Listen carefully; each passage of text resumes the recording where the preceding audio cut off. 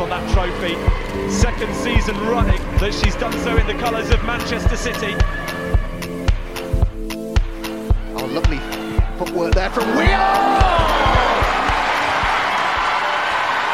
A special goal in a special game from Caroline Weir. That is world class. That is outstanding. A worldie from Weir. Hello and welcome to this episode of MCW Fancast. I'm Emma, thanks for listening.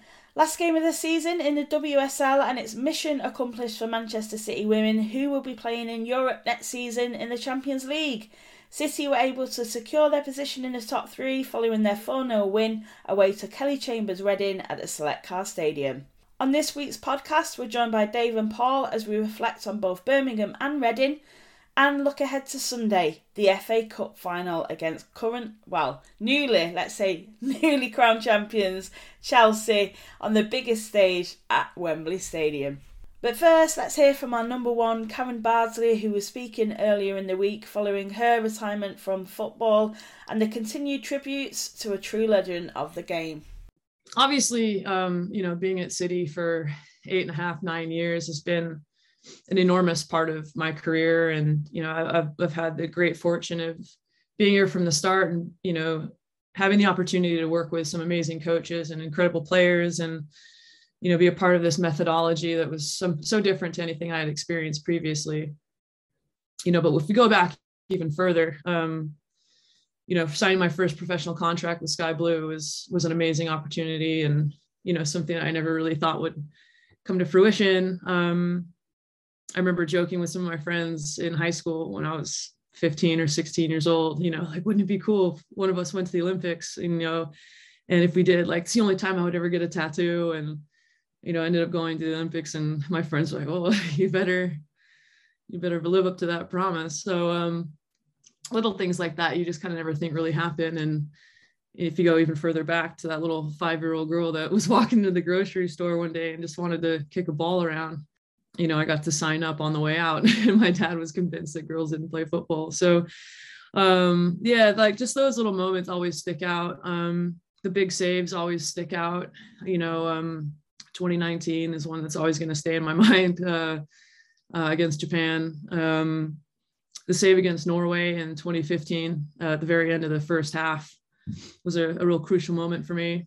But there's a lot of really great moments just watching the game grow, watching the game, at least in this country, go from, maybe 100 or a few hundred people in the stands to some of the incredible crowds that we've had at Derby, in Champions League, those sorts of things. And then, walking down the street and seeing loads of girls in football kits, seeing it on TV, in commercials, and seeing that perception change. That's been something I feel really proud of. Yeah, I'll have to get my surgeon to touch on some of the actual details for you.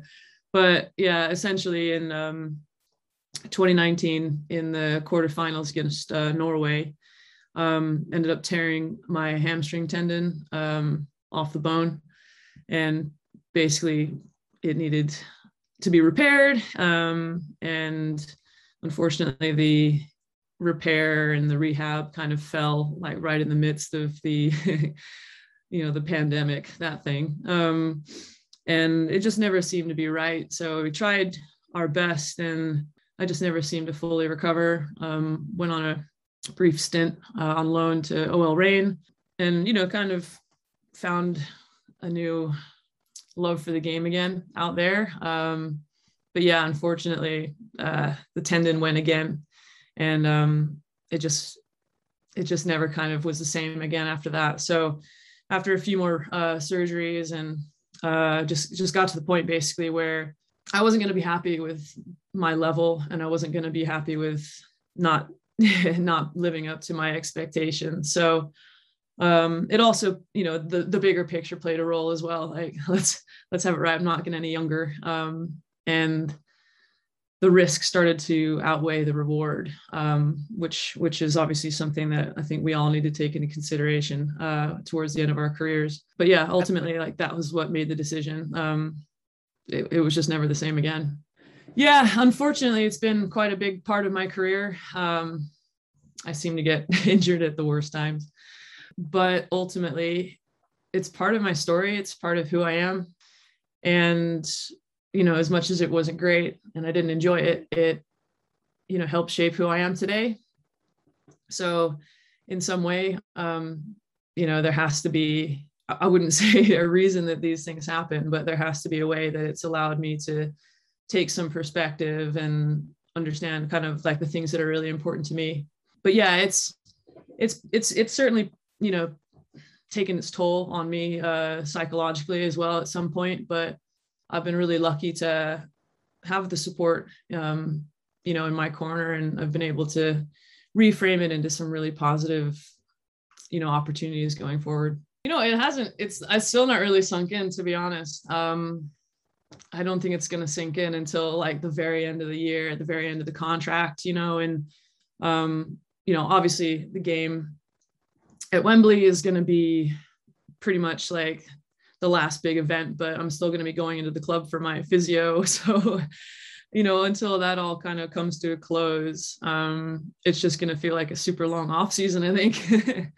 But yeah, it was, I think the most emotional moment for me, to be honest, was when I made the announcement to the girls and the coaching staff in the auditorium at the training ground, you know, to have to walk in there and, you know, basically stand up in front of everyone and say, you know, hey guys, I'm retiring. I'm never going to play football again. Like that hit me. Like I got really choked up, because you kind of say it over and over in your head. You think of what you're going to say and how it's going to feel, and you think, oh, it'll be fine. It'll be fine. But yeah, I'm not really sure what to expect when we get to Wembley. But ultimately for me, I feel really grateful for all of the amazing words and messages and photos, and they're really fun to look back on. And, you know, I feel really honored and special to be a part of so many great memories for people, and to have been fortunate enough to grace the pitch with such talent, you know, not mine, but everyone else's. You know, and to see the likes of Steph and Lucy and Jill and, you know, Tony Duggan and, you know, those girls that I played with. But then now you've got Chloe and Lauren Hemp and, you know, like Leah Williamson coming through, and there's just some amazing talent in the future. And I'm just so looking forward to seeing what's in store for English football. So yeah, it's going to be weird. I think the day after the FA Cup, I mean, hopefully I remember everything, but it's going to be really strange. I think that drive home the next day is just going to be really weird. Yeah, in a really strange way, the longevity of the injury has probably allowed me to find you know, other interests and try to make those contributions in different ways. You know, I was fortunate enough to be approached by the Manchester FA to be the INED on their board for women and girls football, and it just felt right. You know, sometimes it's, you know, people's hearts are in the right places, but they don't have the insight or the experience to kind of actually follow through the right action. So being able to help advise on the board feels really important, and to be able to amplify the messages feels like something that's really important. But then also just like learn a bit more about what it actually takes to make these things happen, you know, so the governance elements, like all the stuff that's not terribly exciting and fun, but ultimately necessary. So yeah, that's been like a really great learning opportunity for me. And I've been fortunate enough to be nominated as a chair for the Legacy Project. And that's been a really interesting experience for me. And it's made me take a look at things and understand like what I would want to do differently and maybe how I can help and those types of things. So again, all really ultimately advisory roles, but it's really opened my eyes to kind of what the next steps could look like, and ultimately what making a difference on a bigger scale feels like. Just the general respect for the game and the players. That's probably something I'd like to see change a bit more, you know, in terms of, you know, making sure that, you know, if there's a big opportunity for a game or a tournament, that it should be in terms of parity, as I mentioned to you before, it should be on the same level. There's no reason in my eyes that a men's tournament would be any different to a women's or vice versa. The thing that I kind of want to challenge is just for people to start rethinking how they're going about doing things in terms of the way we speak about women's football, or the language that we use, or are we challenging people in the general public to start really examining what they're actually saying and bringing a bit more awareness to the decisions that they're making. Because from my experience, not just in England or, all over the world, people in powerful positions don't always have the best understanding or insight into, what a high performance environment actually looks like or feels like. And ultimately, I think what I'd like to see change is a bigger emphasis on supporting the person as a whole, not just the position or the number. That in professional sports and any sort of high performing environment, the person is treated and valued as a human being, and they're supported in a way that reflects that. It's not just a commodity, because that's really unhealthy. So those are just a few things that I really like to see change. But in the immediate future, continuing to challenge the perception of equality, obviously particularly in sport, but across the greater population as well. Like making sure that all young girls have the exact same opportunities as young boys. Like, I just don't see why that's a problem. So it might be unpopular, but I think it's the right thing.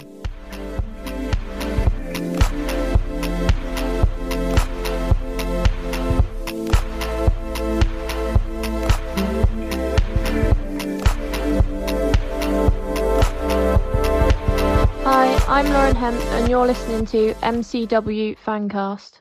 Dave, Paul, thank you so much for joining me. How are you both doing? Are you well?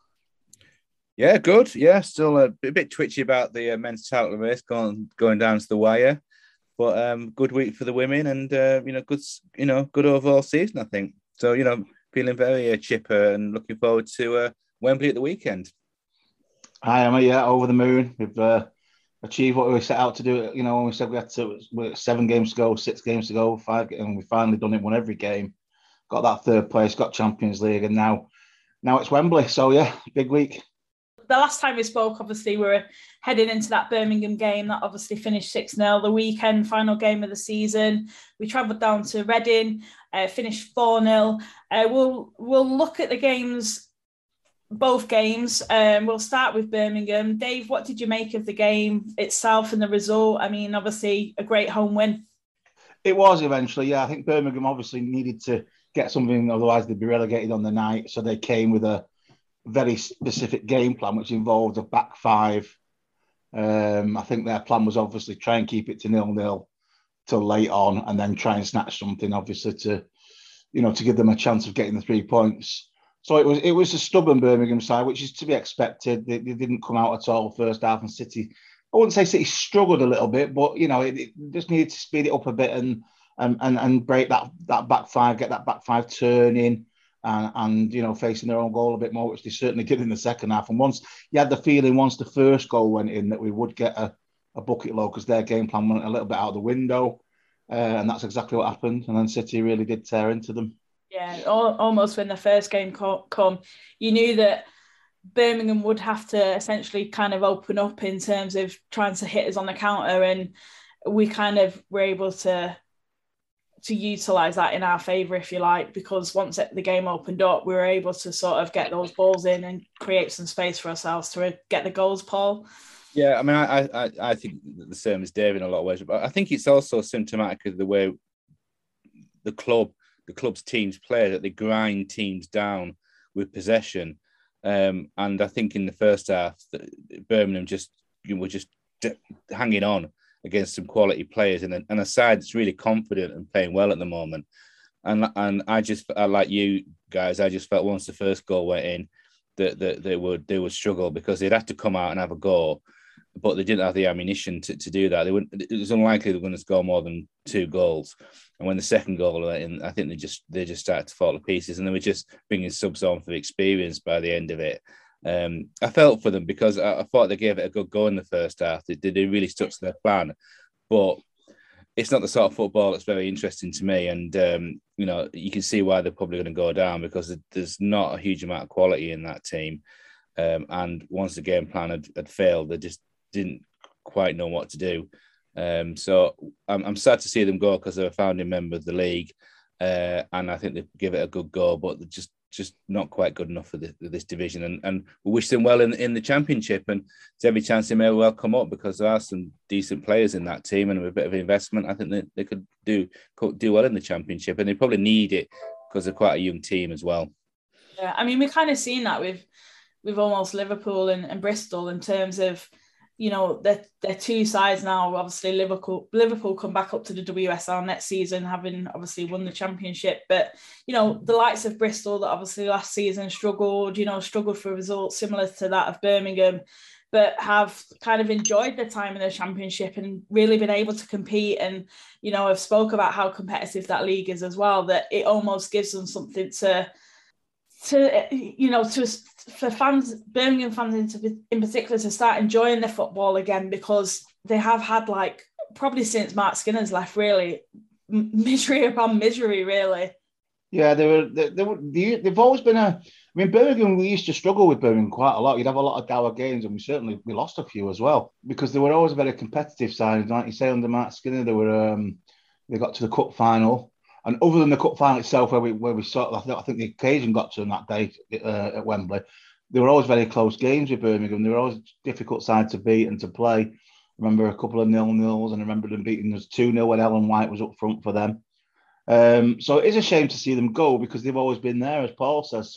But it's taken Liverpool a couple of years to get it right. It is a competitive league, that championship. And, when a team comes down and you're starting again, and maybe you're putting a lot of young players in, it'd be interesting to see if they maybe go down the loan route and take a few players on loan with a bit of experience, because, you've got Durham, who've been there a few years and usually challenge. You've got Bristol, as you say, who've got quite a lot of experience in terms of being in the WSL, and now you've got Birmingham. So it is a competitive league, and all the other teams are slowly improving as well. I think Crystal Palace are a team that improved over the season in that division as well. So it'd be interesting to see how they do. But I wish them well. I hope they do come back, because A, like you say, they're a founding member, and it's always good to play them. And B, it's not that far for an away game. It's a bit, yeah.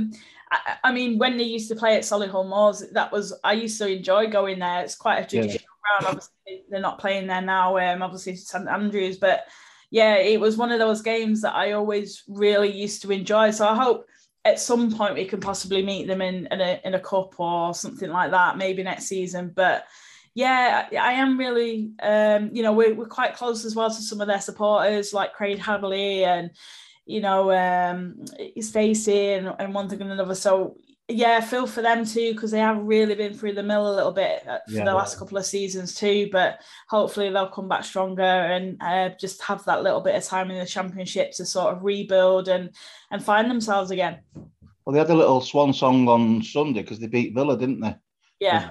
At Villa Park. So that was a big win for them, because obviously bragging rights and what have you. So, it's not all doom and gloom for them. Maybe there are some players there that, younger players that are coming through and can gain the valuable experience in that league, which will make them better players when they come up as well. So you've got to take the positive out of it. I think if we talk about the standard in the WSL going up, the standard in the Championship's gone up, and it's worth remembering that when United came up, they didn't run away with that league that season. They were comfortable in the end, but they didn't run away with it. So I think it'd be good for Birmingham to spend maybe a season down there rebuilding, as you said, their squad, and then we can, hopefully they'll come back, because it can't be great as a fan to sort of know every week that you're going to be struggling and being on the back end of some quite big defeats. So good luck to them, and we wish them and their support as well. And as you say, Dave, it is only an hour and a half away, rather than having to nip over to Arsenal at 8 o'clock on a Sunday evening, which is a bit of a nightmare. Yeah, the second half, though, intensely busy.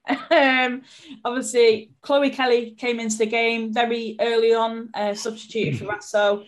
Kira Walsh assisted Stanway, which was great to see. Obviously, pushing up front and getting involved and being creative. And it was an absolutely great finish from Stanway. But even better was the ball to Stanway to get the goal from Kira. Yeah, well, we've seen it time and time again. I'm sure when we talk about the Reading game as well, there was a ball in that for the first goal to Lauren from Kira that was just outstanding. Absolutely. And we see it week in, week out. We almost, we think, oh, we're taking it for granted because she's such a good player.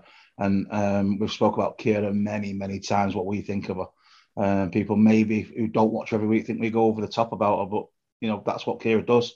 It was great to see Chloe and Lauren flying on Wednesday night in that second half. That's a little preview of what we couldn't look forward to next season, I think. Yeah. With both those players fit, both, when we really need to go for it, we've got some. I mean, that's not even counting Hayley into the equation as well. We've got a lot of talent of our own. But if you think about Lauren and Chloe flying at defenders on both sides and crossing that goal that Chloe knocked in, that could be just a little preview of what we've got coming next season from those two. And I can't wait. Yeah, the link-up play was fantastic. Mm-hmm. And also for Alana Kennedy getting in on the goals as well, which is great to see. Well, she's been a revelation this season, hasn't she? I think the first game she played, I think it was against Arsenal, she looked a bit shaky. But then, she was just coming into the team. But since then, she's looked like a really accomplished defender for the rest of the season. And that's something that we can, take some heart from, because I think when Steph got injured, I think we thought we might struggle there. So we've got Alana and we've got Ruby Mace, who's the best young centre-half in the country, in my view, the most promising young centre-half in England by a mile. So we've got really good cover starting to develop at centre-half. And of course, Alex Greenwood, who was the Supporters Club Player of the Year, rightly so, has been absolutely brilliant this season. I mean, she's been absolutely brilliant from start to finish. And it's great to see her in some of the WSL teams of the year. Now, I know those things are quite subjective, and it's great that Alex is in there, but Kira Walsh didn't even make the bench of one of the teams of the year awards that one site did. And you just think that is utterly insane, because she's without doubt, and I think her peers would say, the consummate player in that position, not just in this country, but in Europe.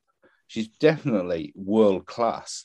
That's why she plays for England. She's the first name on the sheet for England. So we've had some great players this season who have not only turned up when we've been playing well. I mean, we've won 21 out of 23 games, but when we were in the mire, when we had hardly any players left, people like Alex particularly stood up and took a leadership role and dragged us through that awful period. So. I was delighted when she was presented with the official Supporter Club Player of the Year, because in my mind, she has been the best player for us all season by some distance. Yeah, and she's made the shortlist for City's own Player of the season as well, and she's obviously getting that recognition not just from the OSC but from her peers as well. Yeah, that's good. She's in the WSL Player of the Year. She's in, as you say, City's club Player of the Year, and rightly so. She should be in every one of these votes and polls, and she should be nominated for the lot, because she has, in my opinion, been our best player this season. It's not just been her, and Alana Kennedy's a good one, as you said, Emma, as well, because she did come into a struggling team, and sometimes as a defender, there's a lot of pressure on you. You've got to remember, I think we bought Abby Del Kemper, and obviously that didn't work out, and she went back, and all of a sudden we'd let Gemma Bonner go, because Abby had come in, I think. And, we were a little bit short then. So he's gone out and got Alana, who's got over 100 caps for her country and had played in the WSL at Tottenham. So that was helpful. But then, as Paul said, she comes in, we get dumped 5-0 at Arsenal. If it wasn't her first game, it's certainly one of her first games, I'm not sure. And, it just sometimes takes players just a little bit, especially defenders, to know, to learn about the teammates and to learn. And you can see the progression Alana's made this season. And since Christmas, I think she's got better and better and better. And she's, really, really fits in now. And he's probably one of the first names on Gareth's team sheet, because she's so consistent and played so well. It's great to see, because, like I say, it was almost, the centre-half thing was, I was beginning to think when Abby went back, I was thinking, I wish we hadn't got rid of Gemma Bonner, because she was such a good player for City. Yeah. Gemma when she was here as well. But he's addressed that situation with really, really good player who now everybody can appreciate, alongside Alex, who, let's not forget, when we brought Alex in, we were all worried she was going to play and Demi was going because Alex was going to play at left back. And it's turned out she's one of the best centre halves in the league. So I think it's always one of those positions, the centre back, who we've had some really good pairings across, across the seasons. And I don't think we've ever really had anyone that doesn't produce and consistently, when those sort of positions have come up, if it's due to injury or if we've seen Esme Morgan drop into it, or Ruby's gone into it. Everyone's sort of, whoever's gone into that position have really shown their worth. I mean, I remember when even in the beginning of not at the beginning of the season, but when we've had to sort of ask upon Jill to go into that position, even to an extent, even she kind of gave as good a performance as she, and you wouldn't have necessarily expected it, given it's an alien position for her, but she gave everything to it, and she, Alex obviously basically was talking her through it at times, but this is what we've come to, you know what I mean? Like players stepping up and really kind of giving their all to the team. And yeah, we've rode some really hard times this season, but I think we have to look back on these moments as a way of kind of building strength, building character, because we've shown that we can fight and we've learned kind of lots of hard lessons that I think will stand us in good stead, especially when we kind of look into next season. Maybe it's adversity, and it wasn't what we wanted, and it wasn't what we expected, but it happened. And as we always said at the time, I kept saying, I said it on the podcast, it wasn't an excuse why we weren't doing well, but it was a reason. People, and that's why I think Alex was won our Player of the Year from the OSC, because of that period of time. She was outstanding. You just pointed out there, I remember the games where Jill played. By her own admission, Jill said she'd never played centre half in her whole career. So probably never want to play it again. No, she wouldn't. She got fed up after about 90 minutes, didn't she, in that game, and went forward and set up a goal. So, and Alex talking her through that and seeing her through that and holding that defence together when it really was makeshift, with Janine Becky playing at fullback at one point, Georgia Stanway playing at fullback, Jill playing at centre half because of our injury crisis. I think that's what's tipped the scales for Alex to win it, as well as her own excellent performances and consistency over a full season. It's that period as well, that period where she really did lead the team, because obviously Steph wasn't there. Whether she's had the armband on or not, Alex, it doesn't matter. She's led that defence and controlled it. You've got to remember the way City play as well. We like to play out from the back, so it's a certain style of play that sometimes takes players a little bit of time to get used to when they come into the club, because it's not what they've been used to at other clubs maybe. But it's all settled and it's all gelled, and that a lot of that credit needs to go both to the manager and also to Alex Greenwood for me, because she's been a shining star in that team and in that defence. I think we have to give Gareth Taylor a huge amount of credit this season for two reasons. Because I think he's weathered a huge amount of pressure. There's expectations at a club like City, and I think if he was managing in the men's game, he might have got the boot. But the club has stuck with him and trusted the process, as he always says.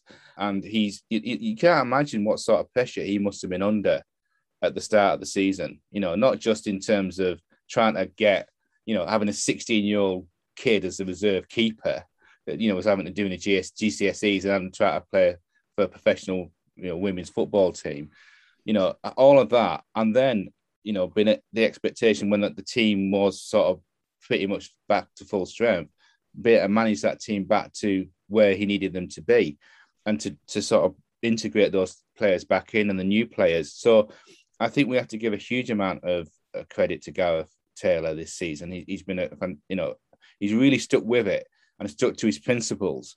And the team have responded to that. And I think the fans have appreciated that. I think to our credit on this podcast, we've never called for his head. We have been critical, rightly at times, because sometimes it's not been exactly what we wanted. But, I think we have to acknowledge that he's done a fantastic job. And why he's not been nominated as one of the managers of the year, I just think is utterly bizarre, particularly when Skinner at Spurs is one of the nominees, and they fell away so badly at the end of the season. Gareth should have been one of the nominees because he's had to manage the unmanageable, and Emma Hayes would have struggled with that injury list. Any of the other managers would have struggled, but he's come through it, and he's come through it with great credit, in my view. I mean, it does come as a surprise. I think it's obviously something that we need to highlight because not only has he not been recognised for his efforts this season, but even when it comes to player managers of the month, he's been overlooked at times. And for me, it's quite unbelievable, really, given what he's done, especially heading into the new year, consistencies in results and performances, momentum that we've built, and just for the lack of acknowledgement. Obviously, it's come from us and obviously the fans and obviously, but for whatever reason, when it comes to, let's say, journalists and other media outlets, he's kind of overlooked and still not recognised as a quality coach. And he has been coaching the team well, and he has been giving tactical performances as a manager, and he has been doing what's been necessary. He has been making changes as we've needed them and making those calls in games should they need to be made. And it's as if that's not even happening, but that's what we're seeing. That's what we've seen week in, week out over the last, let's say, 5 or 6 months. Totally agree with you, Emma, because it is ridiculous, absolutely ridiculous that he's not been nominated for it. Because I'm not saying he should win it, because often you find whoever wins the league wins the manager of the year. Yeah, but the acknowledgement is... He should have been nominated. Yeah.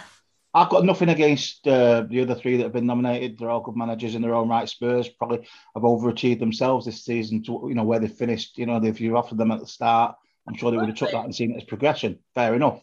But Gareth, as you just said, Emma, Gareth has proved himself for me this season as a tactical coach and a man manager as well. If you think about United away in the Cup when we were 1-0 down at half time, he made a change in that game. He put Haley Rass on. It changed the game. He read the situation.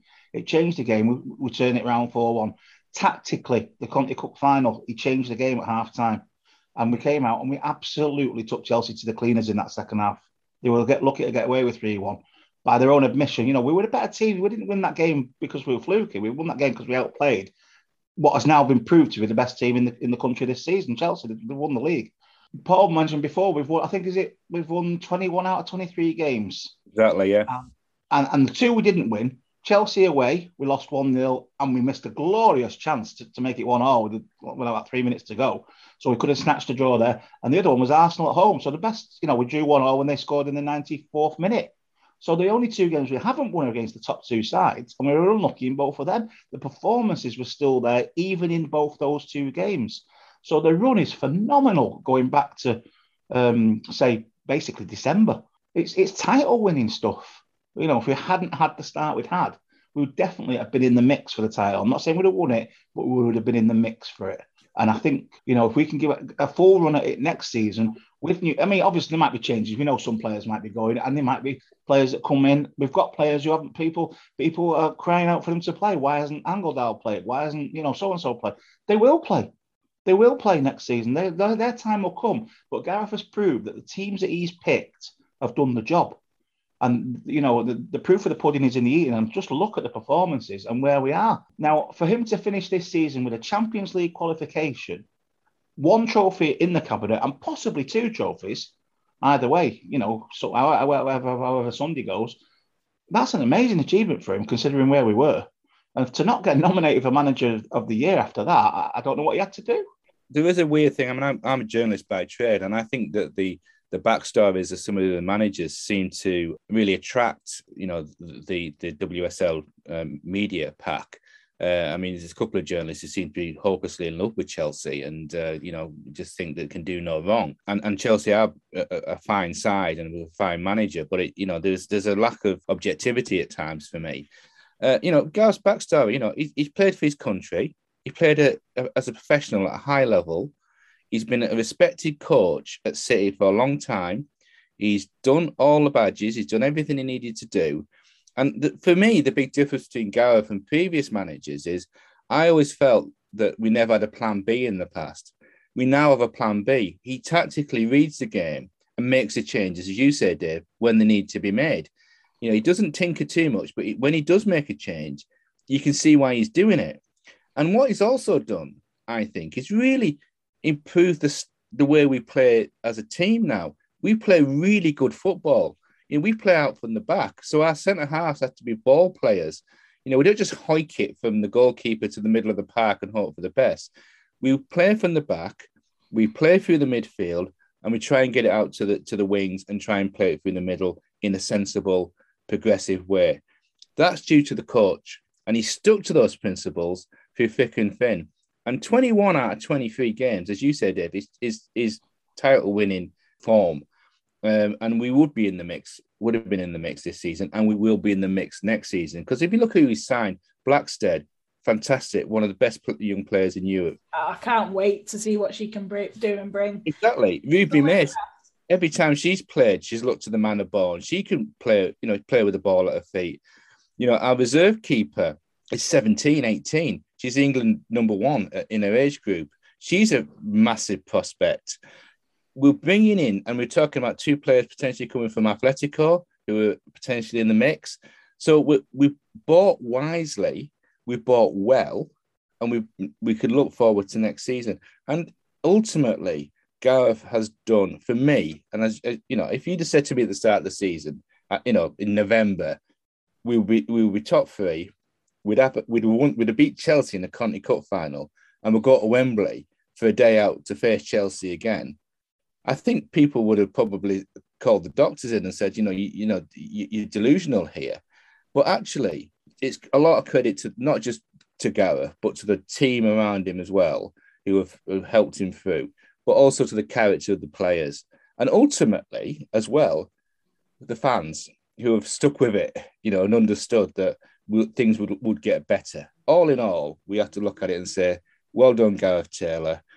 I think there's a lot of potential for next season, and we'll see him over a full season, and we'll be able to make a proper judgment on how good a coach he is at that point.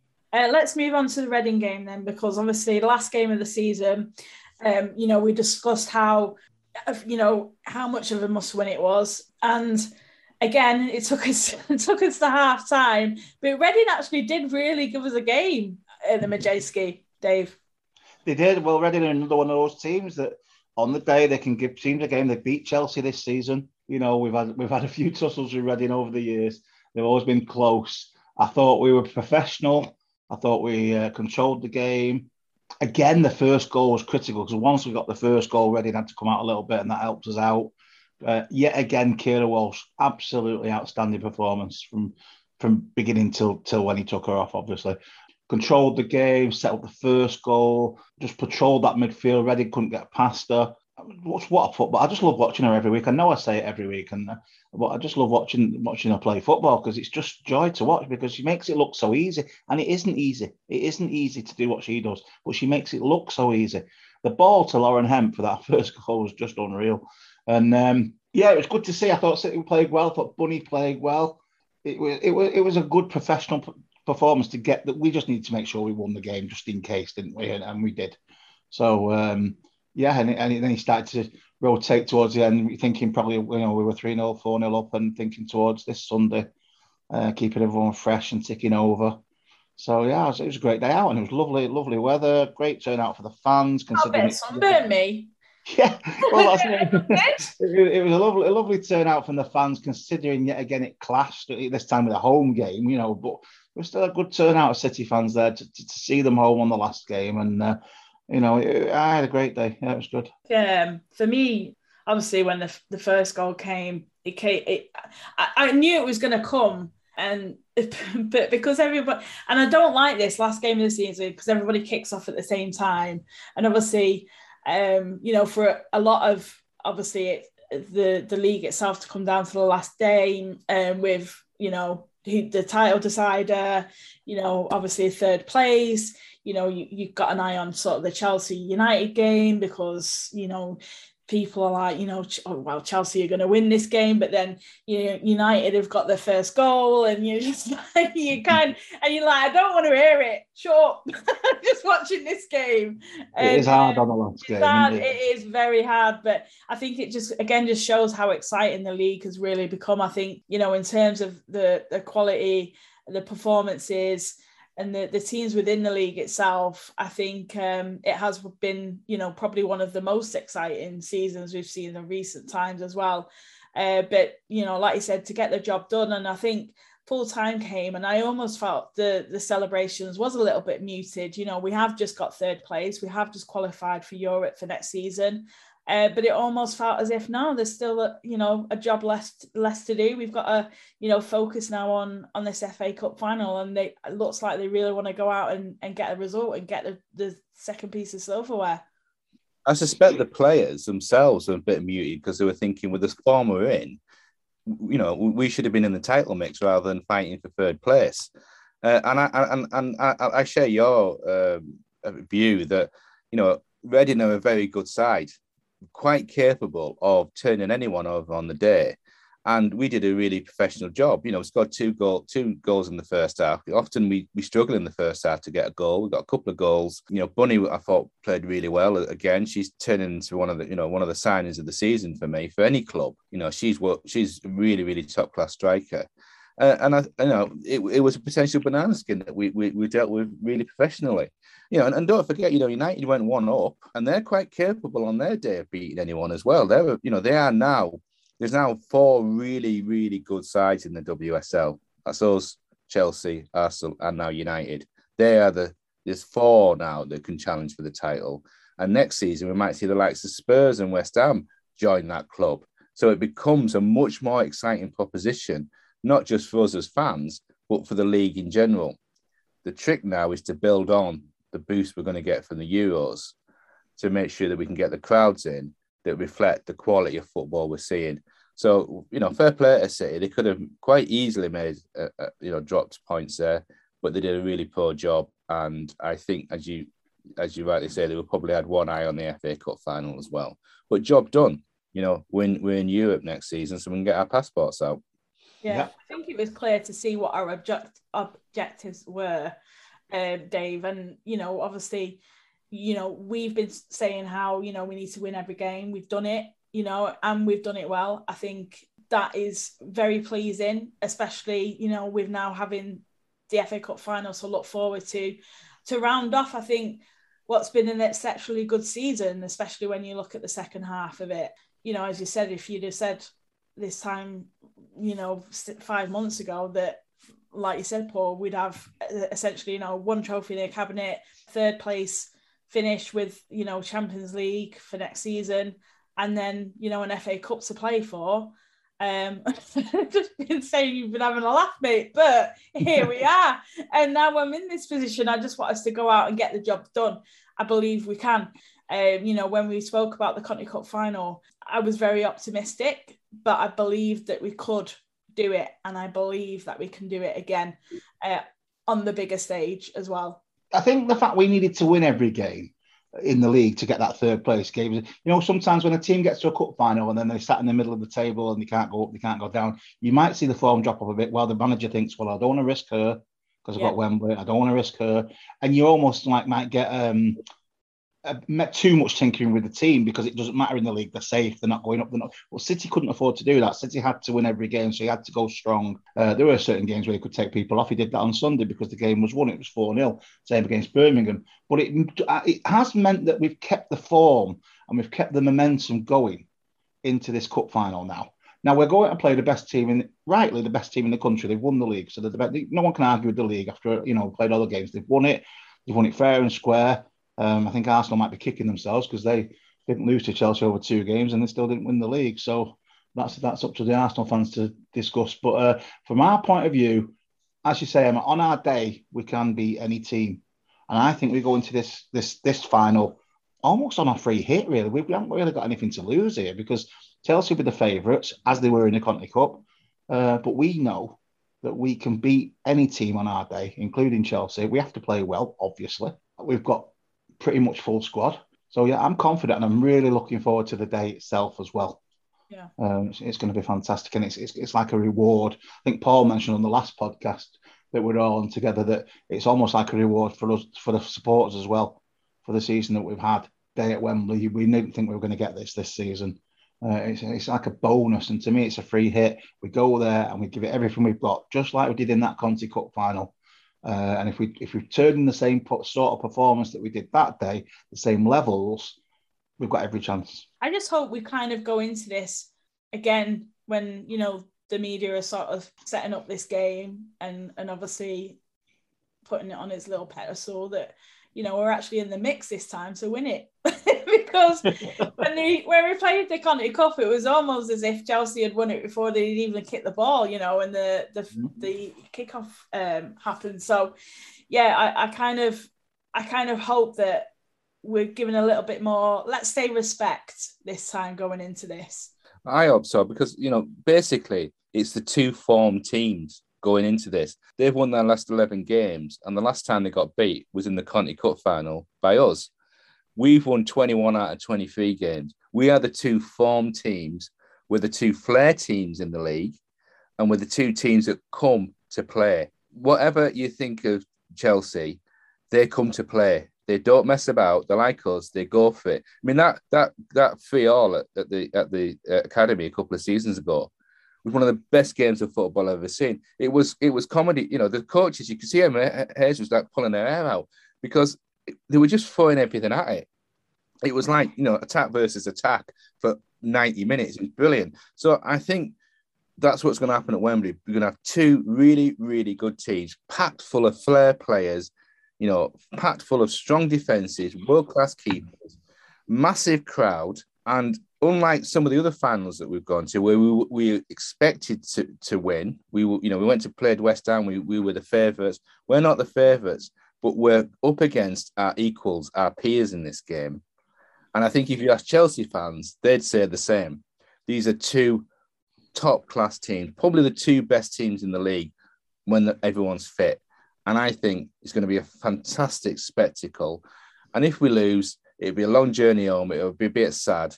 But as you said, Dave, it's a free hit for us. We never expected it. It's a fantastic day out. And I think they're going to get over, you know, it's going to be a record crowd on the day. Two brilliant teams, two top-class coaches. I mean, what's not to like about that? You feel Emma Hayes will be looking for a little bit of redemption, though, following the Conti Cup loss? Yeah, that's the narrative that they'll take. You know, I mean, that's just the way it is. If they'd have beat us in the Conti Cup, you know, they might use that narrative for Gareth and say, well, he hasn't got much chance because Chelsea already beat City.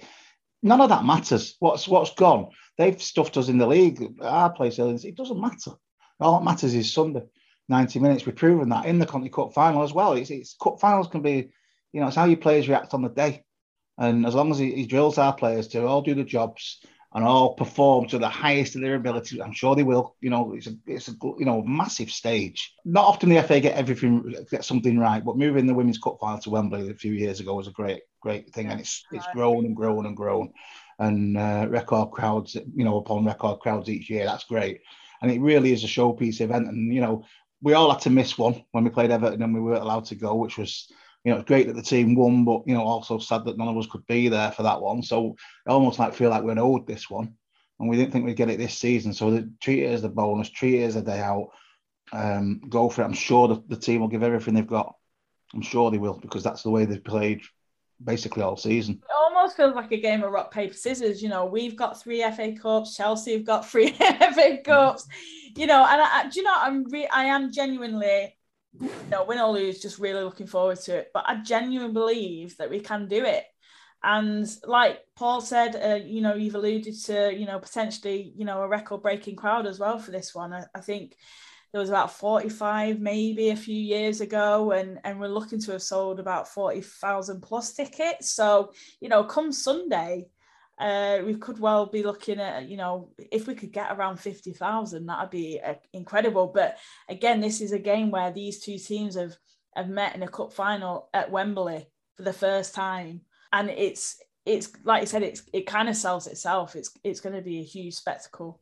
Emma Hayes will definitely want to prove a point. If you watch the coverage on the telly in the second half, she looked completely bemused and lost by Chelsea were being taken, pretty much apart by City in the second half. It was a pretty even first half. She won't make that mistake again. Whatever that was, she's a really, really, really top-class manager. So she will be tactically on this, and she'll be trying to get Sam Kerr into the game as much as humanly possible. And they've obviously got G as well, who's been a fantastic servant to them and to the WSL. She'll be in the squad for her final game. So they're motivated, and they are a really, really strong side, but so are we. And, we've got a great manager. We've got great fans. They've got great fans. They've got a really, really, they sell out Kings Meadow. They're really, really strong set of supporters home and away. I've got a huge amount of respect for them as a club for investing so much in the women's game. I've got a huge amount of respect for Emma Hayes and all the players there, because they play the game and they conduct themselves in the way that we do. We're very similar. This is the two best teams in the country in front of a record crowd at the National Stadium, and they'll go at it. It might be one of those games. I might be wrong. It might be a 2-1 or 1-0. It could be a 7-6. It could be one of those. You never know what you're gonna get, do you? Yeah, we just don't know, because they will. Both teams, once they've sort of done a bit of sparring at this, they'll go at it, and it'll just be a fantastic game of football to watch. And we should be proud that we could be part of a record-breaking crowd. 50. I think there's every chance we'll get 50,000 on, and isn't it great for all of those players that have struggled through injuries, COVID? Some of them will have the vintage that they were doing part-time jobs before they were professional footballers. They have got a day to stand in the National Stadium, national anthem playing, massive crowd. If you'd have said to some of those players in the past, you will play professional football, like Lucy Bronze and people like that, who were doing part-time jobs and then trying to be a professional footballer on top, that you will get that opportunity, they'd have thought you were mad.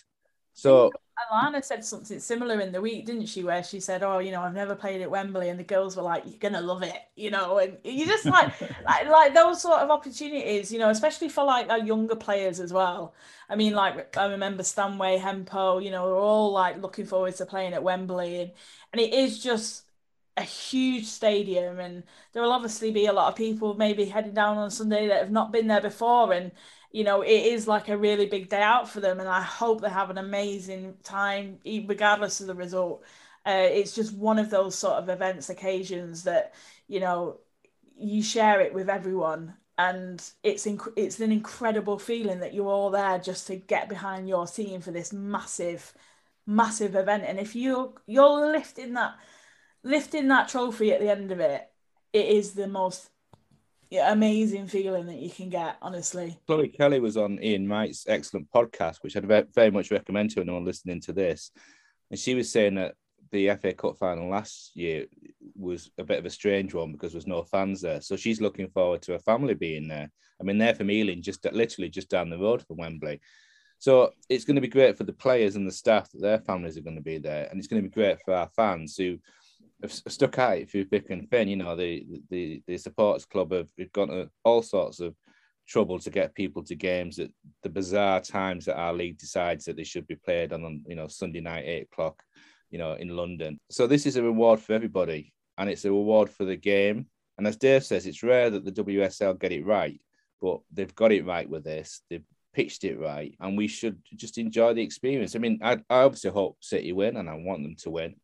But it's an advert for the game as much as anything else. And we need these sort of big showpiece events to grow the game to where it needs to be over the next decade or so. I just feel it's a free hit as well, Emma, because we're the underdogs in this one, which we've never been before. We've already put a trophy on the table this season, which is more than we expected. And we've got our Champions League place. So we've got nothing to lose. I think at Chelsea, obviously, I know it's a double for us. It'd be like both cups, but all the narrative seems to be Chelsea going for the double, which piles pressure onto their players, to win the double. Whereas, we're there as the underdogs, and we've got nothing to lose, and we know we can play well enough to give them a game, and I think we will.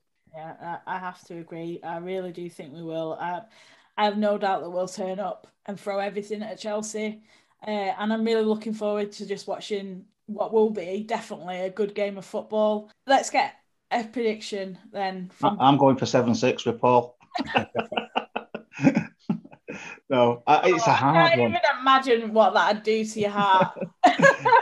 It's a hard one. You could get it cagey. We could get it like the 3-3, like Paul said before. You know, it is a hard one to call, really. I'm just going to go for a City win, so I'll go for 3-2 at City. We'll say it's a classic that we just edge. Yeah. I'm going to go 2-1 with a distinct possibility of extra time as well. And I don't want to throw penalties into the mix here because I don't want to get people's blood pressure even more pumped. But don't forget, he just wants to get value for his ticket money. That's all. That's all.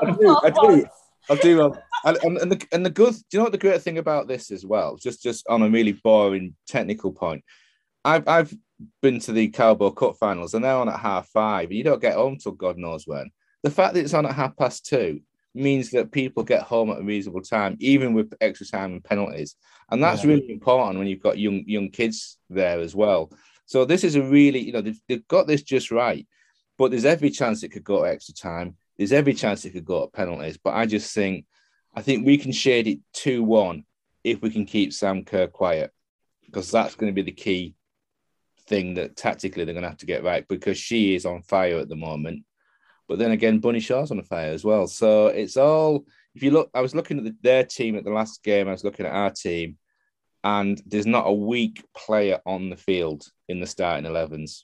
22 top class, full internationals mainly, who are going to be, totally motivated for this. So it could be a goal fest, but it's probably going to be a 2-1. I'm just hoping Chelsea have just still got a few sore heads from their celebrations over the weekend. And essentially that'll stand as bold as well heading into it. But what's your prediction? You haven't given yours yet. Yeah, so I think it's a difficult one. I'm going to go with the 3-1 again.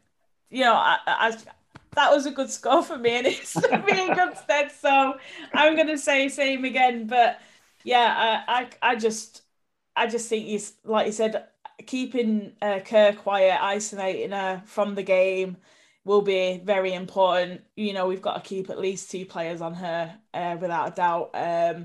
But then, you're opening it up for the likes of, possibly Harder. You never really know what you're kind of going to get. Erin Cuthbert, Wrighton. Oh, yeah, Guru. She's been fantastic this season. Like you said, so you could just say, like Paul said, 22 players and every single one of them have really produced this season. Yeah, I am just looking forward to it. I think it's the perfect way to round off the season, and I'm really looking forward to it. So let's go and get it done, and let's get that trophy in the cabinet. Right, guys, I've really enjoyed that. Thank you both for joining me tonight. Yep, it's been a pleasure. Safe travels down to Wembley. Safe travels down to everyone. I know the OSC have got a coach. City have put coaches on as well, I believe. So hopefully we'll have a good turnout. Everybody in good voices. Let's get behind the team and let's push on. Yeah, well, safe travels for all the City fans coming down. We're hopefully all behind that goal, and let's make ourselves heard. Let the team know we're all there behind them, no matter what happens. And we'll see everyone down there. I'm on a City coach. It's only a tenner, so it's the club have definitely done right by the fans. They definitely try and encourage us to sell our full allocation. As you said, Dave, there's no doubt that the OSC will be there in full voice. I think the other fans will join in, and Chelsea will make themselves heard as well. And I think what that will give, that atmosphere that will be created by 2 really strong sets of fans who get behind their teams. For the neutrals, it'll be a fantastic experience. It'll really enhance their experience as well. So I wish everybody safe journeys down, and hopefully we'll get a result on the day. We'll hopefully catch up in a week. Well, after obviously the Wembley game, the FA Cup final, we'll come together and discuss the season, highs and lows, our expectations, maybe looking ahead to next season. Yeah, and that's always a podcast that I really look forward to doing. So that'll definitely be coming after obviously the conclusion of the weekend. Yeah, give us a few days if you will, won't you? Yeah. I think I'll need more than a few days, Dave. Yeah. But take care, both of you, and I'll speak to you soon. Cheers. See ya, Emma. Bye-bye.